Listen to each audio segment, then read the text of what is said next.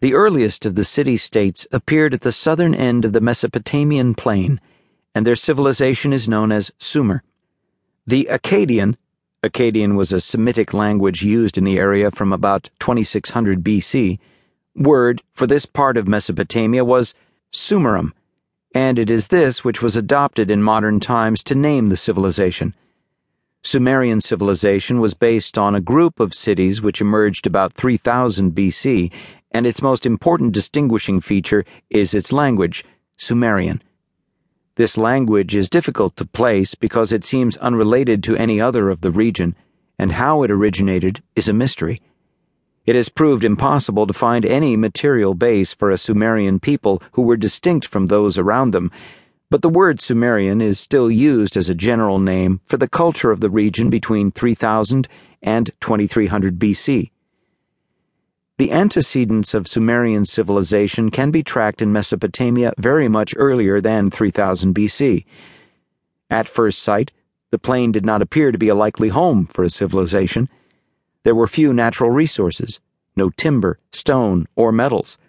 Rainfall was limited, and what water there was rushed across the plain in the annual flood of melted snow. As the plain fell only 20 meters in 500 kilometers, the beds of the rivers shifted constantly. It was this which made the organization of irrigation, particularly the building of canals to channel and preserve the water, essential. Once this was done, and the silt carried down by the rivers planted, the rewards were rich, 4 to 5 times what rain-fed earth would produce.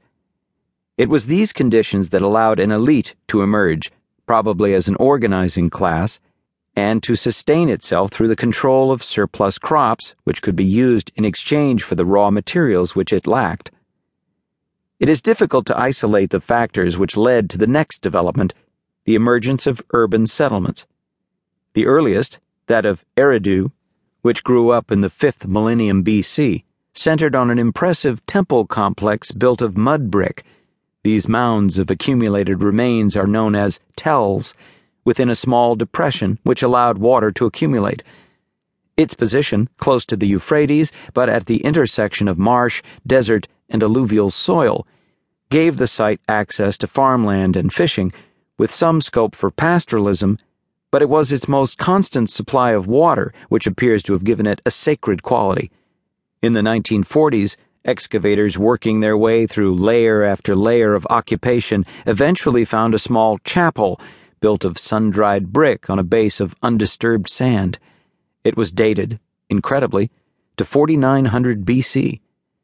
The height of the tell was explained as it became clear that, for 1,000 years, temple followed temple, each built on the preserved remains of its predecessor.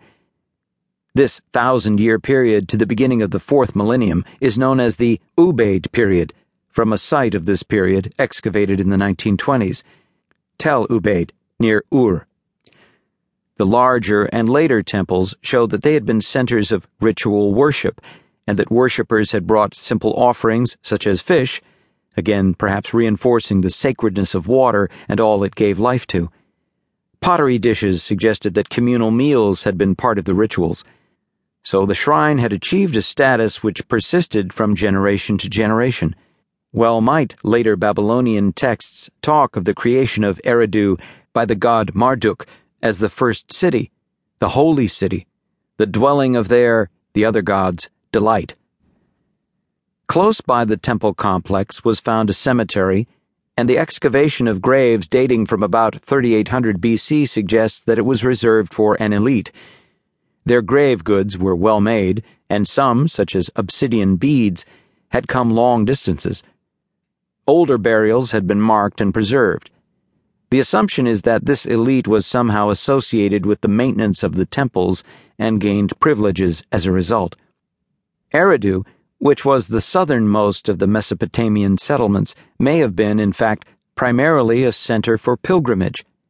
Its mythological links to creation and its association with permanent supplies of water, so yearned for in the desert, preserved its status, so that modern Iraqi governments still see it as the founding city of their civilization.